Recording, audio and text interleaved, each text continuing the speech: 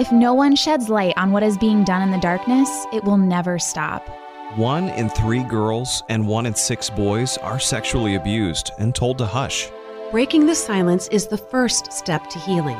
Healing is a lifelong journey. Find your voice. Your story matters. Pain put me into hiding. Purpose called me out. May the silence be broken.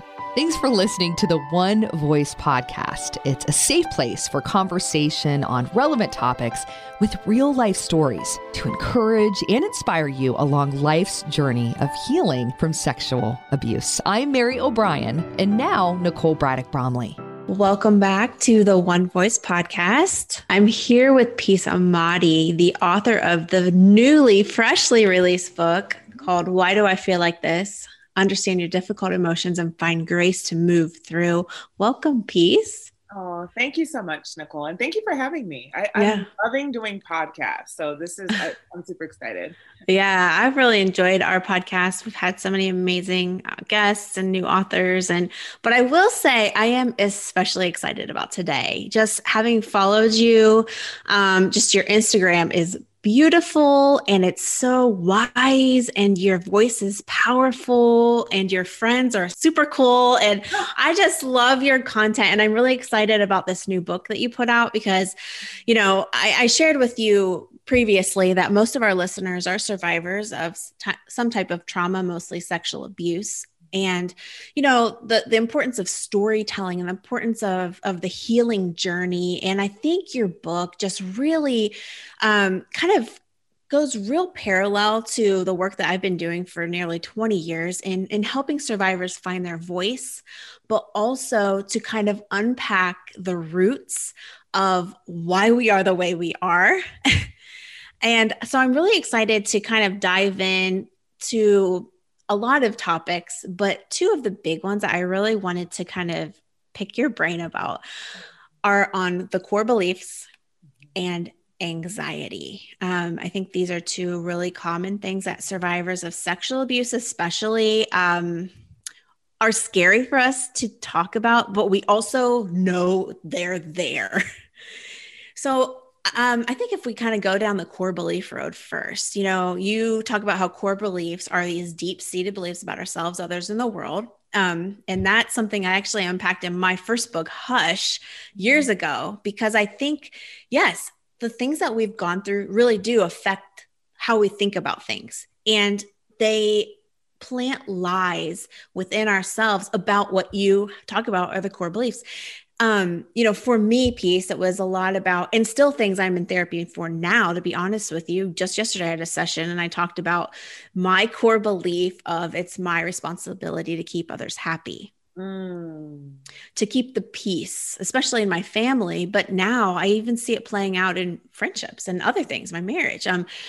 And then just lies, universally about men or God or things like that. But I wondered if you could take it a step farther and share some of what you've learned and what you've even taught as a professor of just how you talk about how they reflect our own sense of lovability and capability.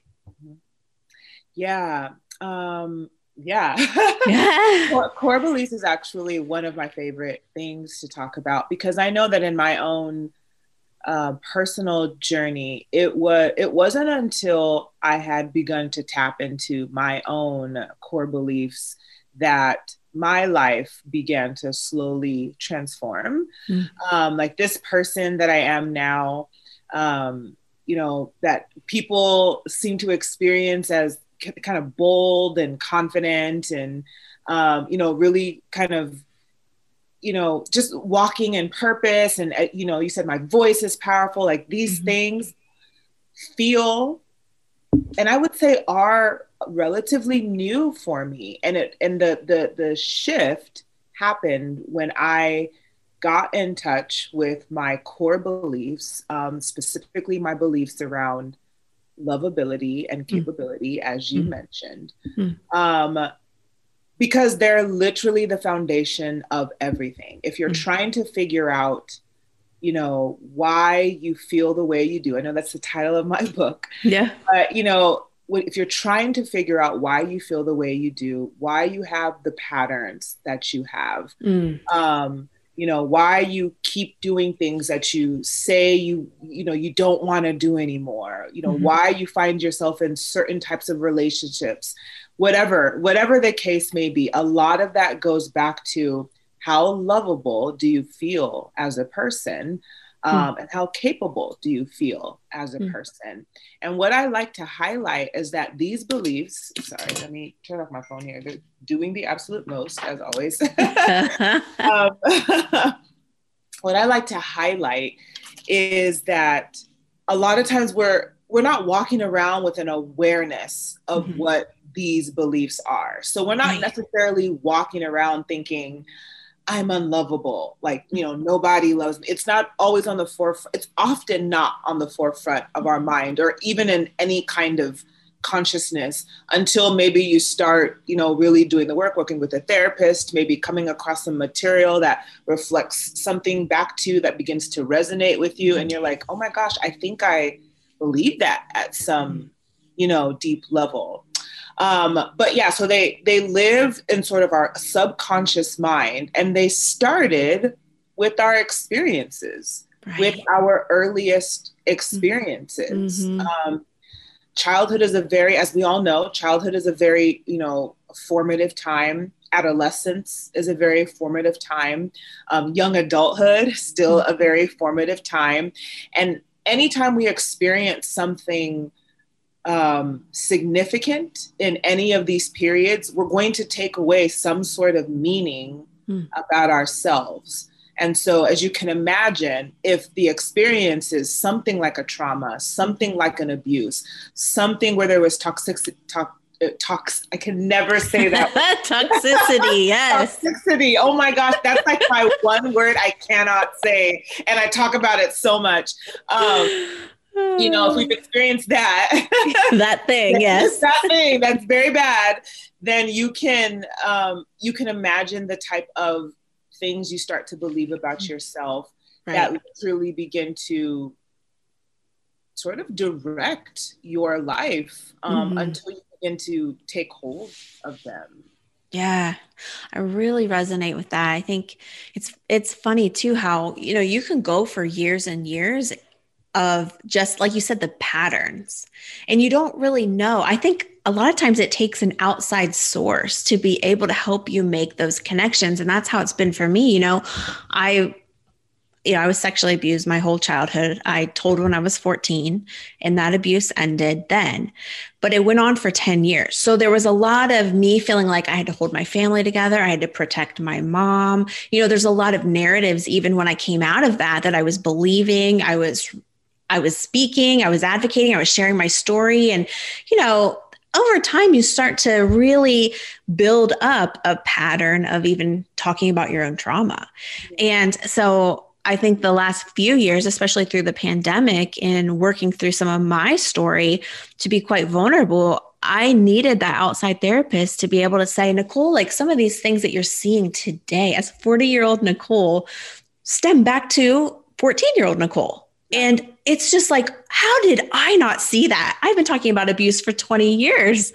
And sometimes you need that outside person, that professional to be able to say, okay, consider this connection. And it's core belief.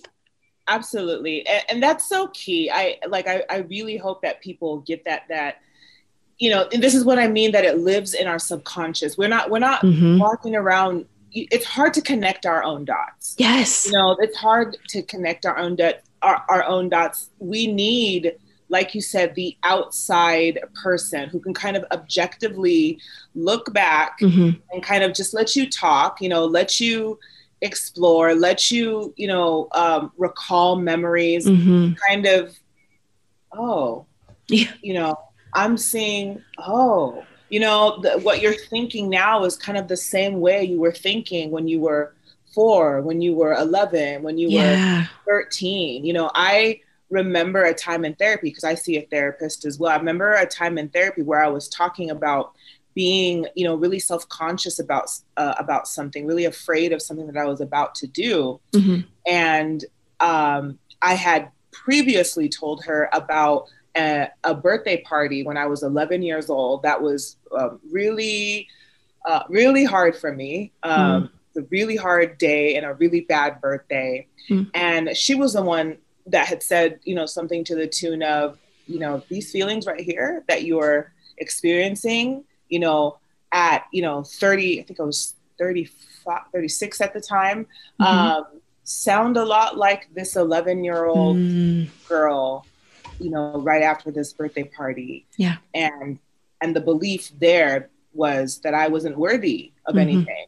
I wasn't worthy enough of what I wanted to do. Yeah. And I'd never made that connection until that point. And it highlighted for me that this same, belief, these same fears kind of went back to that birthday party, that I'd never fully healed from that birthday party. Yeah. And the beliefs I developed about myself because of that birthday party. Because this happens, like literally one singular events can be so impactful that we adopt a particular belief that we carry throughout our adulthoods. Yeah. And I think that's something we shouldn't gloss over. That's a big deal, and it's also something that I hope encourages self-compassion, that all it takes is one bad experience, let alone someone in your case who's endured years of trauma. You know what I mean? And I've worked with many women myself where, we can pinpoint one really hard moment, take it all the way back to one singular event. And then they realize, wow, if just that one singular event has impacted me, imagine, what I really need to unpack having endured years of the same thing. And it's like, that's something to grieve, something to have a lot of self-compassion for when you start making connections between your childhood and your adulthood. That's a really, really big deal. And when we say the word survivor, that's a big deal, like it's not, we say survivor, like, I'm a survivor, but it's like you survived not just one incident, years of things. Like that is, to me, survivors are the most incredible people. They're the most, I just have so much love and respect and admiration for those who have survived, the various traumas, because I know just what one thing can do to a person. Does that make sense? Absolutely. Absolutely. And, we can't compare our trauma, but I do agree. And I appreciate that kindness and that compassion. And I'm even thinking, as you're sharing, about so many of our listeners, they have multiple abusers over, long periods of time. And it's something to really think about. Like we gain these core beliefs, or, we take these core beliefs from various times of trauma. And for those who've gone through multiple, there's a lot to uncover. And you talk about, we have to uncover these things. There's a need there to uncover it for our healing. And what I found, I really found this to be true, especially over the last year, really, with the pandemic and people being isolated and, no community, but feeling very triggered. When we've got these core beliefs and we see the patterns that you're talking about over and over, and then we have someone that can make the connection for us, that thing that you're feeling, that thing you're believing right now as a 40-year-old woman might be stemming. Could you consider that it might be stemming from that thing that happened, when you were 8 or when you were 12 or when you were 11 at that party, or when you were 14, when you told, or whatever it was? If you can make the connection, the power in taking that back is so, it breaks the chains. Like what I have found is, if I can change the pattern going forward in a single instance, like let's say, I just decide now I'm going to do it differently this time. Yeah. What I found is I'm not only caring for myself now as the adult survivor, but I'm also sending a message backwards to that little girl. And I'm saying, you know what? I see you. I get it. I've made the connection, but I've got it. I've got you, you're safe now, and I'm going to take care of it from here. And the power there. Yeah, absolutely. It's powerful. It's beautiful. And it reminds me of, this idea that I've talked about with students, that we're living in sort of 3 different dimensions at the same time. So as you and I here in our present, we are also still that child, and we are also still our future self, or we are our future self all at the same time. I know this is kind of trippy, but go with me on this. Mm-hmm. So I think what helps that clarify that is think about what you just said. I can make connections between what I'm doing now, what I'm feeling now, what I'm believing now, and what I have in my past. We see that connection, but you can also, change something in your present, do something differently, like you said, and that has an impact backwards. It also impacts your future self. And that we are literally interconnected in that way, like our different selves. So everything that we do for ourselves now, we're doing for that little child, right? Everything that we're doing for ourselves now is nurturing our future self. And so that's why what we do now in the present is so powerful, whether it's speaking back to, the child that was hurt, speaking back to that inner child and saying, you know what, it wasn't your fault, or, you are worthy. You are so deserving of good things. You can do this. You deserve the best, whatever the case may be. As you speak to yourself, you're speaking to that child, you're speaking to your future self, and all of it is healing. You're healing yourself, your past self, you're creating a better self all at the same time. And that's why it's so important to become aware of the things that we're feeling and experiencing and believing, and beginning to take hold of it and speak into it. Because even though we can't go back and necessarily fix the past, we can speak to it in a way that, continues to heal us. And I love being able to speak to myself and know that I'm still healing that child that still, that requires healing still. Yeah. Yeah, I do too. It's a new type of redemption that, I had never considered before, growing up in the evangelical church, and kind of the whole thing there it was never discussed. Like, it was always, that was then. And now, there's a lot of spiritual bypassing that would go on there. So going backwards and being able to speak to that traumatized child wasn't ever on my radar, but it has been one of the most healing parts of my journey over the last decade, I would say. And I love what you said about the future self. That's something I actually hadn't even considered, but truly a big part of my healing now has been learning to set boundaries with people, and that's okay. And it's, it's really fruitful in my life, and it has set me up for a lot more happiness, joy, health, and peace. Now, because I did it a few years ago. And so that's something I hadn't really considered, that was actually speaking to the me today. And as I continue to walk this out, I can make those decisions and find my voice in ways that would help my future self. That's great. Yeah. That's how I like to think about it anyway. And what I've shared in my work, and it almost gives increased motivation to the women I've worked with to think that they're not only healing themselves now, healing who they were, that they are, nurturing their future self. And, that only helps them become, who they want to be, because we're all striving to be something, right? We're all striving for more, for better, for more freedom, whatever the case may be. And so speaking to ourselves now goes in both directions. And I personally love being able to think about it that way. Mm-hmm.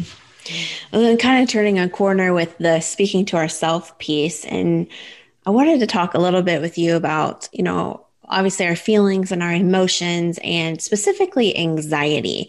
And I want to get to the part where we can talk back to our anxiety because I love, love, love how you talk about that in your new book.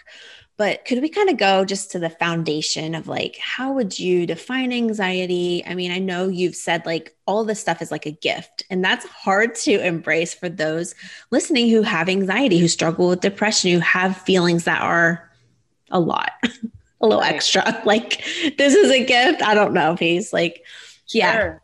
Yeah. So the reason why I call emotions a gift, and even difficult emotions a gift, because at their core, and I do, let me say this disclaimer that, the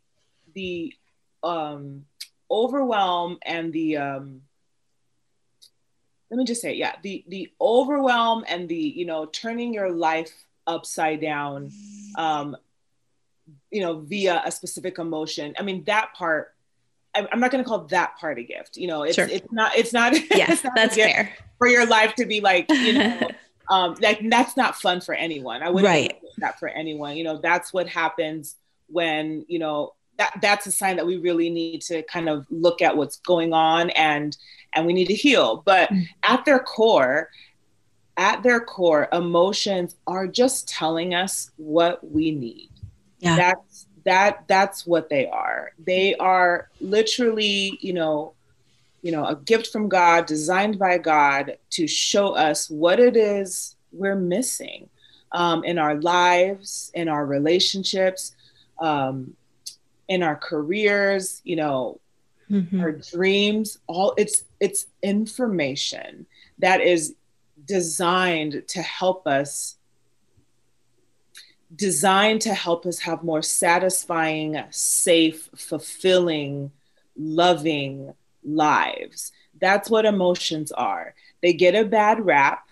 A lot of the emotions are uncomfortable. A lot of them feel ugly, but at their core, they're trying to tell us something about ourselves. They're sending a message. With anxiety in particular, anxiety is, how I define it anyway, is what we feel when we don't feel safe. And when it comes to, particularly those who have survived something difficult, be it a trauma or something else, adversity. This anxiety that we still may feel is literally just trying to protect us from more pain, from more abuse, from more manipulation, from more victimization. It's not something that is a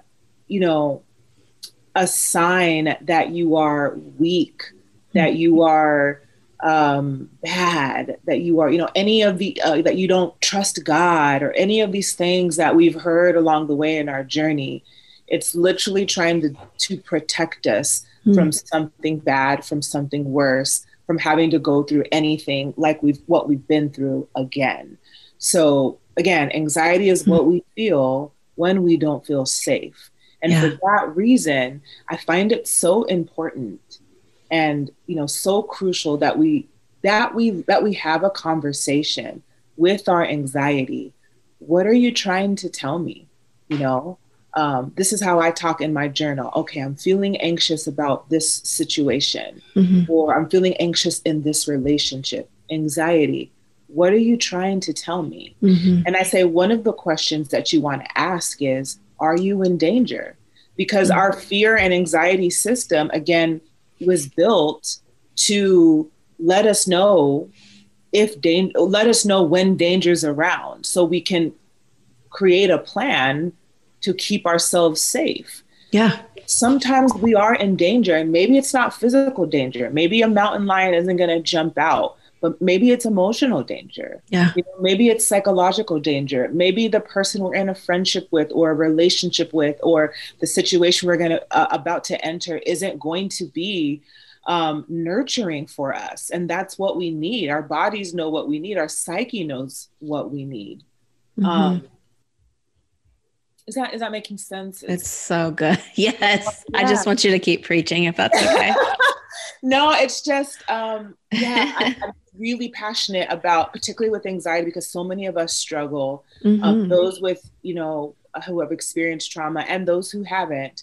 And it's, I think anxiety's gotten a bad rap. Again, when it starts to overtake your life and you can't move, you can't breathe, you can't, work, you can't have a social life. That part isn't a gift. That part is your anxiety has grown to something that you could no longer ignore, that you have to figure out, okay, what's going on. Yeah. And it could be something sheerly biochemical, sheerly, biological, where medication could truly help, or it could be, a trauma you need to look back at. It could be a bunch of different things. But anxiety is just trying to tell us that we're not feeling safe about something. And that's a conversation we should have with ourselves, because maybe we are in danger and need to validate that. Or maybe there's something else going on. And so we need to begin talking with our therapist. But the anxiety ourselves is something to have a conversation with. And I like that you talk about it's a conversation we can have. Like, that feels like, I love just being curious about our healing and our past and the connections there. And just even our trauma responses. And I think it might be, if you don't mind sharing what you talk about as far as the 3 questions you can ask yourself during anxiety. You talk about there's wisdom in anxiety, and that there's 3 questions that you found important here. Yeah. Well, also, I'm going to turn this back on you. Well, I'm going to challenge this, because I'm going to share 2. Yeah, I'll share 2, because one of them I just shared. And then I'm going to ask that people actually get the book and read about it. Yes, ma'am. But the first one, like I was sharing earlier. Yeah, we don't want to tell the whole book. But even if we did, you got to get this girl's book. You got to get the book. Oh, yeah. So one of the questions, which I had, was just sharing, is, am I in danger? Because again, anxiety is something that may be telling us that something isn't safe, and it may be something that appears it should be safe. Like, I know for me, just to give like a very concrete example, for me, there was a relationship I was in that looked good on the outside looking in. I've been ready to fall in love, get married, start a family, for a while. I'm in my 30s, 38.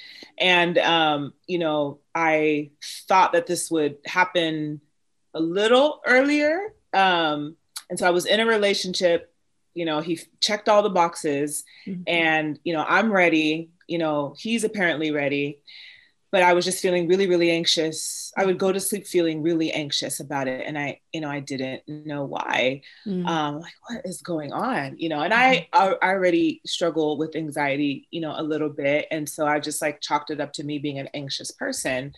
But, me starting to really think about what I truly believe in anxiety, I'm like, no, I think I need to like actually have a conversation about what's going on here. And one of the questions that I teach to ask is, am I in danger? And so that was the first question I asked myself. And I'm like, I'm not in danger. He's not, he's not abusive. He's not this or that and a third, where I would say is like immediate danger. But then, if I were honest, he had a big drinking problem.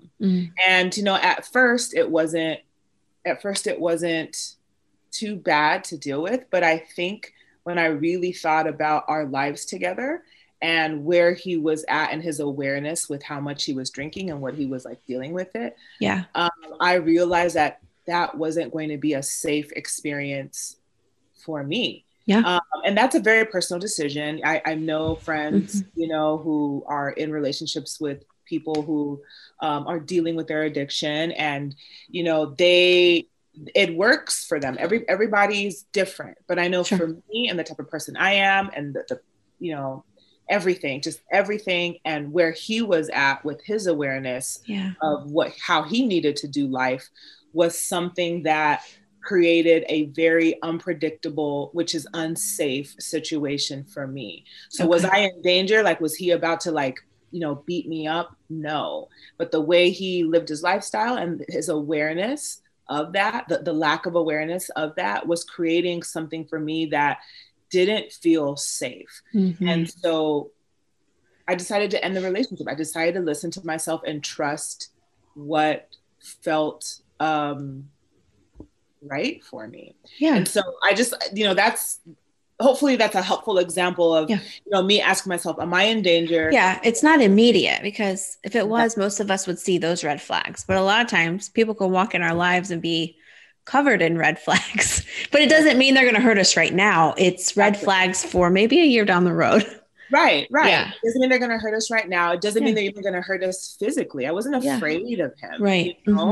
And so it's like, when we talk about safety, we're not just talking about physical safety. We could be talking about emotional safety, sexual safety, financial safety, all the different things that helps us do life.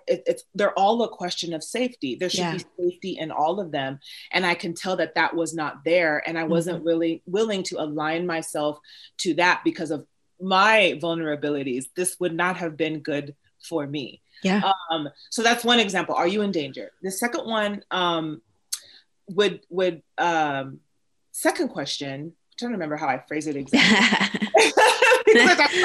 Is it the thinking one? What am I thinking? Do you remember? Well, what am I thinking? So we'll go with that. If I'm wrong, you could be like, we'll go with that. And you can save the third. So everybody make sure they get, trust me though, our listeners will be getting your book either way, but you're so adorable. Thank you. But yeah, the second question, what am I thinking? So a lot of us probably know, we've heard, but for those who don't, that our thinking is very much connected to our feelings. I like to talk about the triangle, where we have, thoughts at the top of the triangle, feelings on one corner, and then on that last corner, behavior. So this is kind of how our lives work, where we think something. This is like a simplification, but we think something, and because of that thought, we feel something, and because of that feeling, we start to act in a certain way. So, which then goes back to, how we think. So as one practical example of that, thinking, for example, I'm a bad mom. Okay. You have that thought. What do you feel? What would people feel if they're thinking I'm a bad mom? They're going to be feeling sad. They're going to be feeling, guilty. They're going to be feeling, not good things. And then if they're feeling that, then how might they act? Well, when you're feeling so badly, maybe, you're oversleeping because you're so sad, or you're not, emotionally responsive because you're feeling so guilty. And so when you're oversleeping or you're not emotionally responsive to your child, as an example, maybe you do happen to miss, important opportunities to be what your child needs you to be. You lash out or something because you're feeling so bad. And so that sort of kind of deepens this thinking, you're a bad mom. And then that cycle continues. Does that make sense? Absolutely. Yeah. So, with anxiety, it's the same thing. You are maybe thinking, it's important to look at what you may be thinking about yourself, or thinking about your life, or thinking about your world, because for sure that is creating feelings of anxiety that may be impacting how you are dealing with your life, which will then go on to kind of deepen whatever those thoughts are. So it's important to kind of check in with our thoughts, because our thoughts absolutely impact how we feel. And when we can check in with those thoughts, we again have a conversation. Are these thoughts fair thoughts? Are these thoughts true thoughts? Right. Are these thoughts, good thoughts? Are these thoughts productive thoughts? because if they're not, if these aren't productive, if these aren't helpful, if these aren't true, then that's where we need to work. We need to work on changing those. And I'm not saying that's easy, but at least we know where to start. Real quick, I just wanted to drop some knowledge on you that the virtual support groups and the new curriculum that I just put out this past year, 2021, called Unleash, the virtual safe space for survivors of sexual abuse to come into a safe place to experience belonging and free wild souls. This whole thing, we're going to continue this summer. I'm really excited. I mean, honestly, summer for me is usually a time that's kind of down, like as far as like not sad, but like down as far as like, okay, I can be with my kids. I can spend time outdoors. I love summer. Get me in the pool. Well, not maybe in it, but beside it. But anyways, I still want to keep these groups going. I was planning on taking the summer off from Unleash and hitting it back up in the fall, but holy cow, it's been so fun. These groups have been so meaningful. In fact, many survivors have gone through one whole set of the 8 weeks and then signed up for another one. It's just been a really, really meaningful, sweet, precious experience for all of us. And I just want to keep it going. So we've added some more groups for the summer. We might even pop some up for the fall. Male survivors really want to plug you in here. We've got some guys waiting in the wings for some more male survivors to sign up so that we can run a group. We really need a minimum of 5 to get it going. So we just need a couple more of you to be willing to take the plunge. Really hope that you'll join us. Look at our website, iamonevoice.org. Click on the Unleash link, and you'll find the list of all the groups that are starting this summer and also in the fall. We hope you'll join us. It's called Unleash. It has officially launched. Check it out now. Sign up.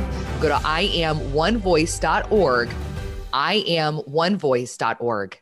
It brings me back to a situation that I had just a few months ago where I don't regularly struggle with anxiety. I have a lot of friends who do, but I have, episodes, let's say.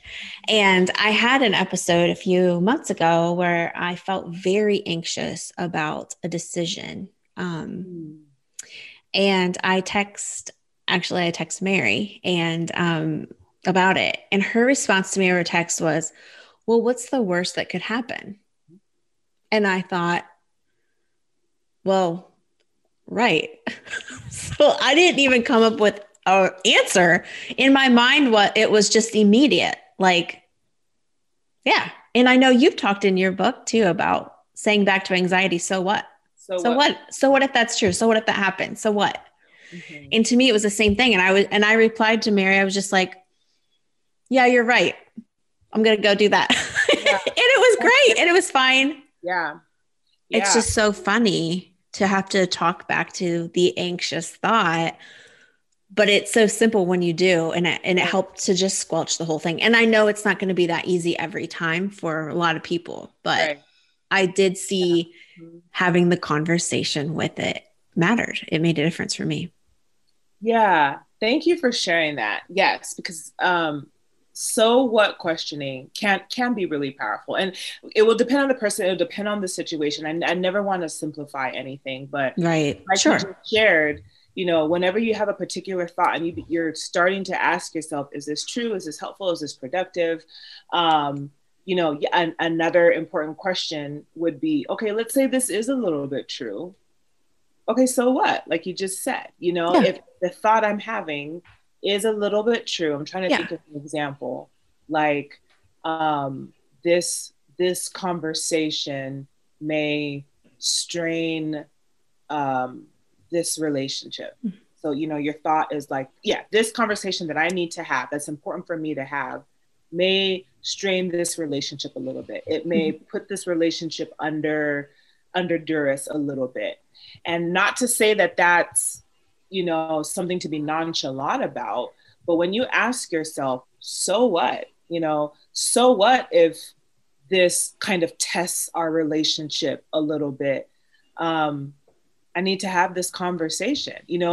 What is the worst that can happen? If the worst that can happen is that the relationship is stressed, strained, or that I even lose the relationship, But not talking about, not having this conversation means I stay in a situation that is hurting me, that is toxic for me, that is taking my power away, that is making me unhappy. Then, you know, I might be all right. You know, if the worst thing is that I get myself out of a relationship that's not good for me in the first place, then I just answered my question. That's right. Yeah. You know what I mean? So I love it kind of answers itself if you allow yourself to go there. Yeah. Exactly. When you so what stuff, it can bring some clarity as to what really matters and what you really need. And it tends to make the things that you're anxious about feel not so scary anymore. Yeah. Yeah, I really like that. I think there's a lot of truth there and a lot of freedom if you're able to put these things into practice in your life. Yeah. And everyone needs support. I mean, having a support system is so important. And I love that you brought up that you were able to talk to Mary about this, because none of these things are necessarily easy. You know, identifying our thoughts, you know, responding to our thoughts with the so what, you know, thinking about the potential of like what can happen, you know, when we're trying to do something that we know we need to do. None of it is easy. I don't want to simplify that. But when you have a support system, when you have someone that you can always go back to, fall back on, friends, small group, you know, your faith, your journal, your mom, whatever the case may be, that is kind of like the bigger kind of anchor that we have that is so important in our healing journey. Healing journeys should not be walked alone. So whether it's your therapist, your mama, your friends, whatever, you know, whatever, all the things I'm asking you to do, I hope and ask that you're doing this with the support of somebody, something, because we all need that. Absolutely. Yes. And amen. I wonder what you would say about just emotions in general. I think can be scary, especially for those of us who've been abused, right? You know, we were taught to not feel about what we were going through. We were taught to not say anything. We were taught silence about our feelings. We were taught to numb what we felt. So how would you say that a survivor specifically would begin to identify with and be with their emotions in a healthy way? You know, like there's so much talk now about sitting with our emotions, right? And to be, when we've been told it's not okay to feel, you know, and we've gone through a pattern of numbing or running from big emotions.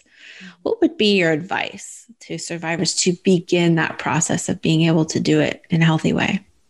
Yeah.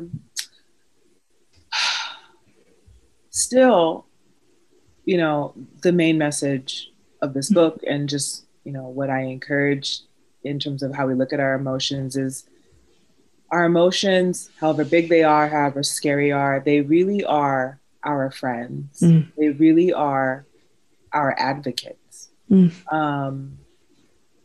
I think that's the place I would want anyone to start. Like, I'm feeling something, it's big, it's overwhelming, it's scary, it makes me act in certain ways that I don't like or that people tell me are not good.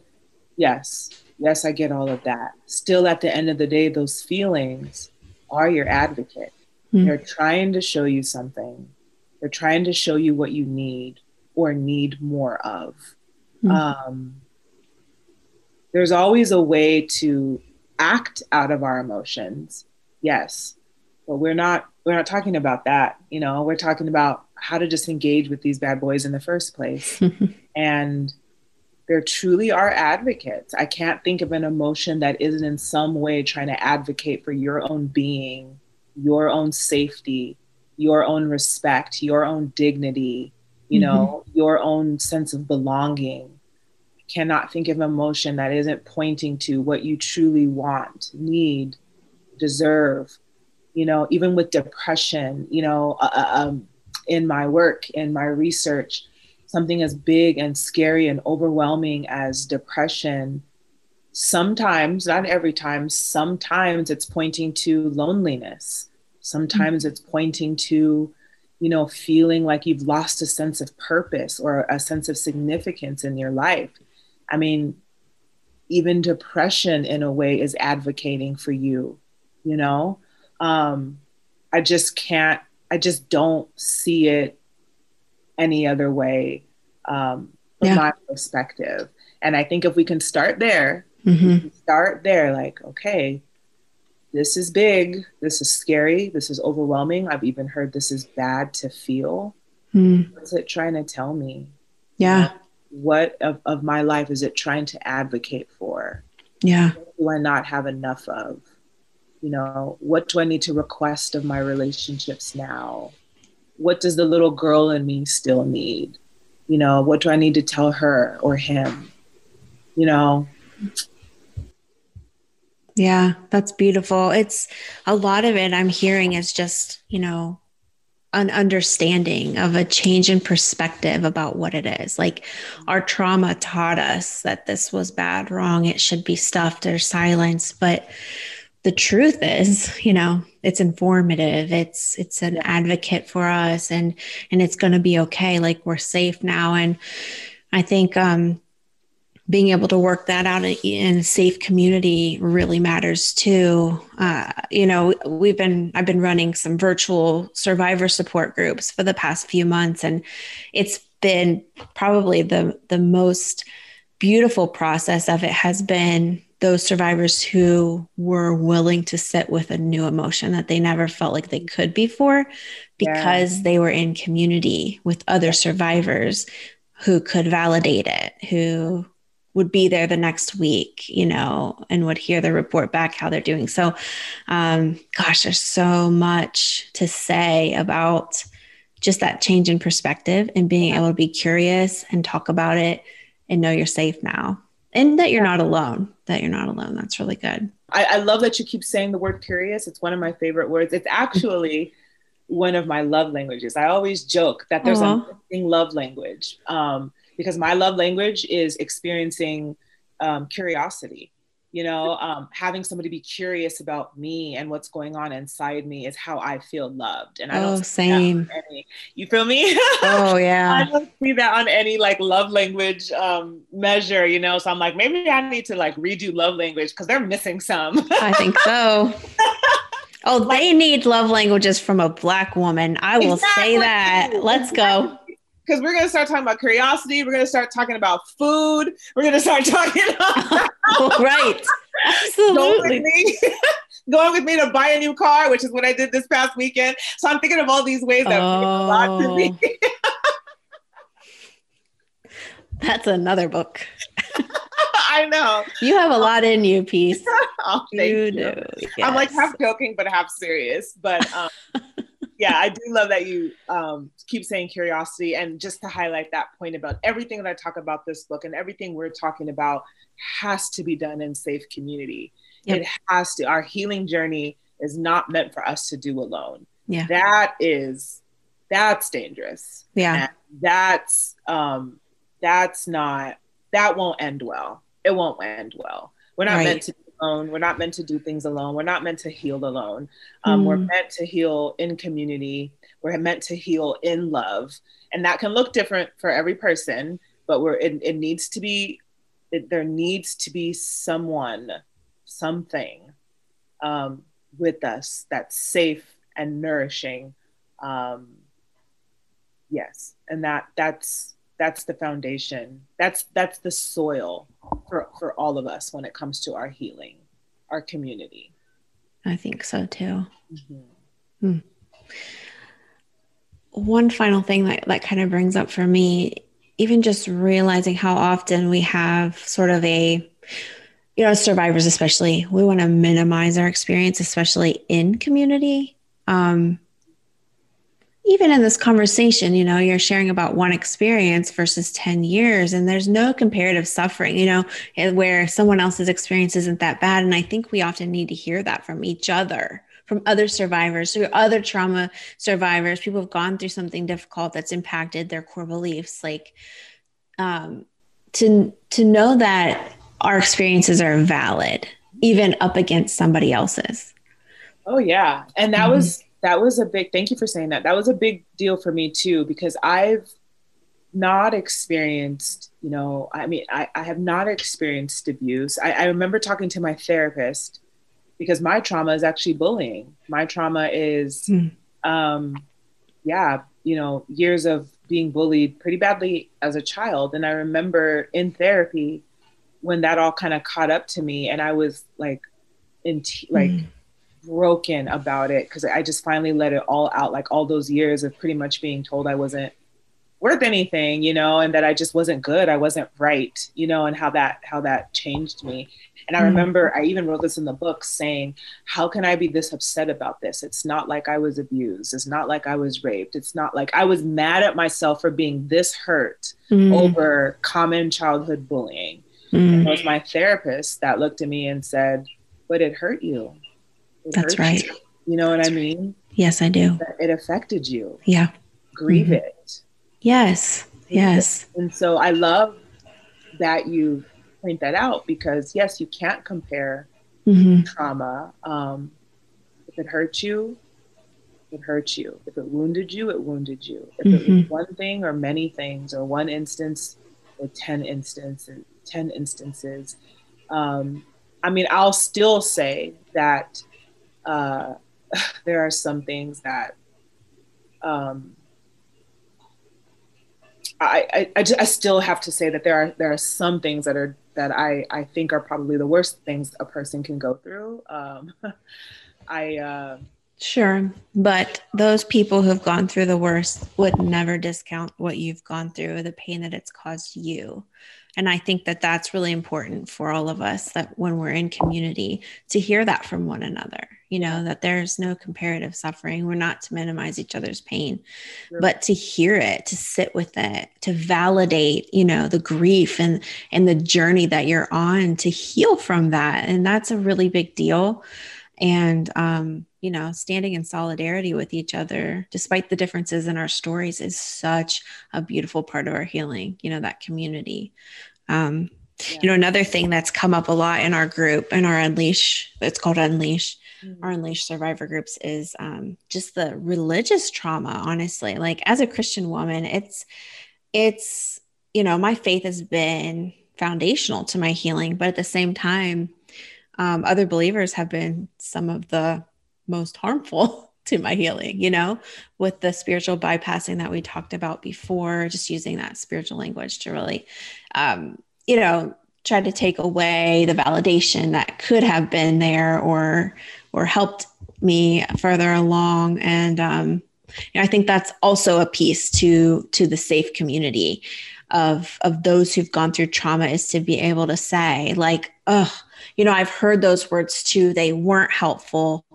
And watching these survivors in these groups be able to come to life, knowing that someone else heard that same thing and they felt like, I wasn't supposed to talk about it, and I internalized it, but now I can talk about it, and now we can both be mad about it.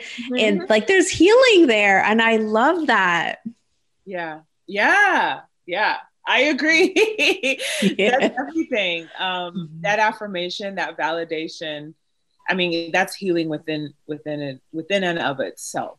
Well, and it brings out the feelings and emotions, I think, that you talk so much about, is allowing it to come out. And we've stuffed it for so long because we thought we were the only one, or maybe they were right or whatever. But, I have a hard time getting in touch with my anger because it feels like sin. Yeah. But it's been really helpful when I can allow it to come out. Absolutely. And important. Yes. It just reminds me of one small point. One thing I remember sharing in a book about even the feeling of bitterness, which I don't think the feeling of bitterness in the Bible, you'll find anything good about that feeling, right? But psychologically, bitterness actually has a purpose. When we feeling bitter for a time after we've been hurt actually protects us from putting ourselves back in the same position again. Even that is protective. Sure. We're feeling bitter, and not saying that, it's a great place to stay there forever, but that feeling is protective. It keeps us at a distance from those who did something harmful, which is what we need. So all of these emotions have a purpose. All of them do. It's so all cool. of it. And that's where we should start, like listening in. What are you trying to tell me? How are you trying to protect me? Then you make a decision about how you want to move forward, but at least listen to what they're trying to tell you.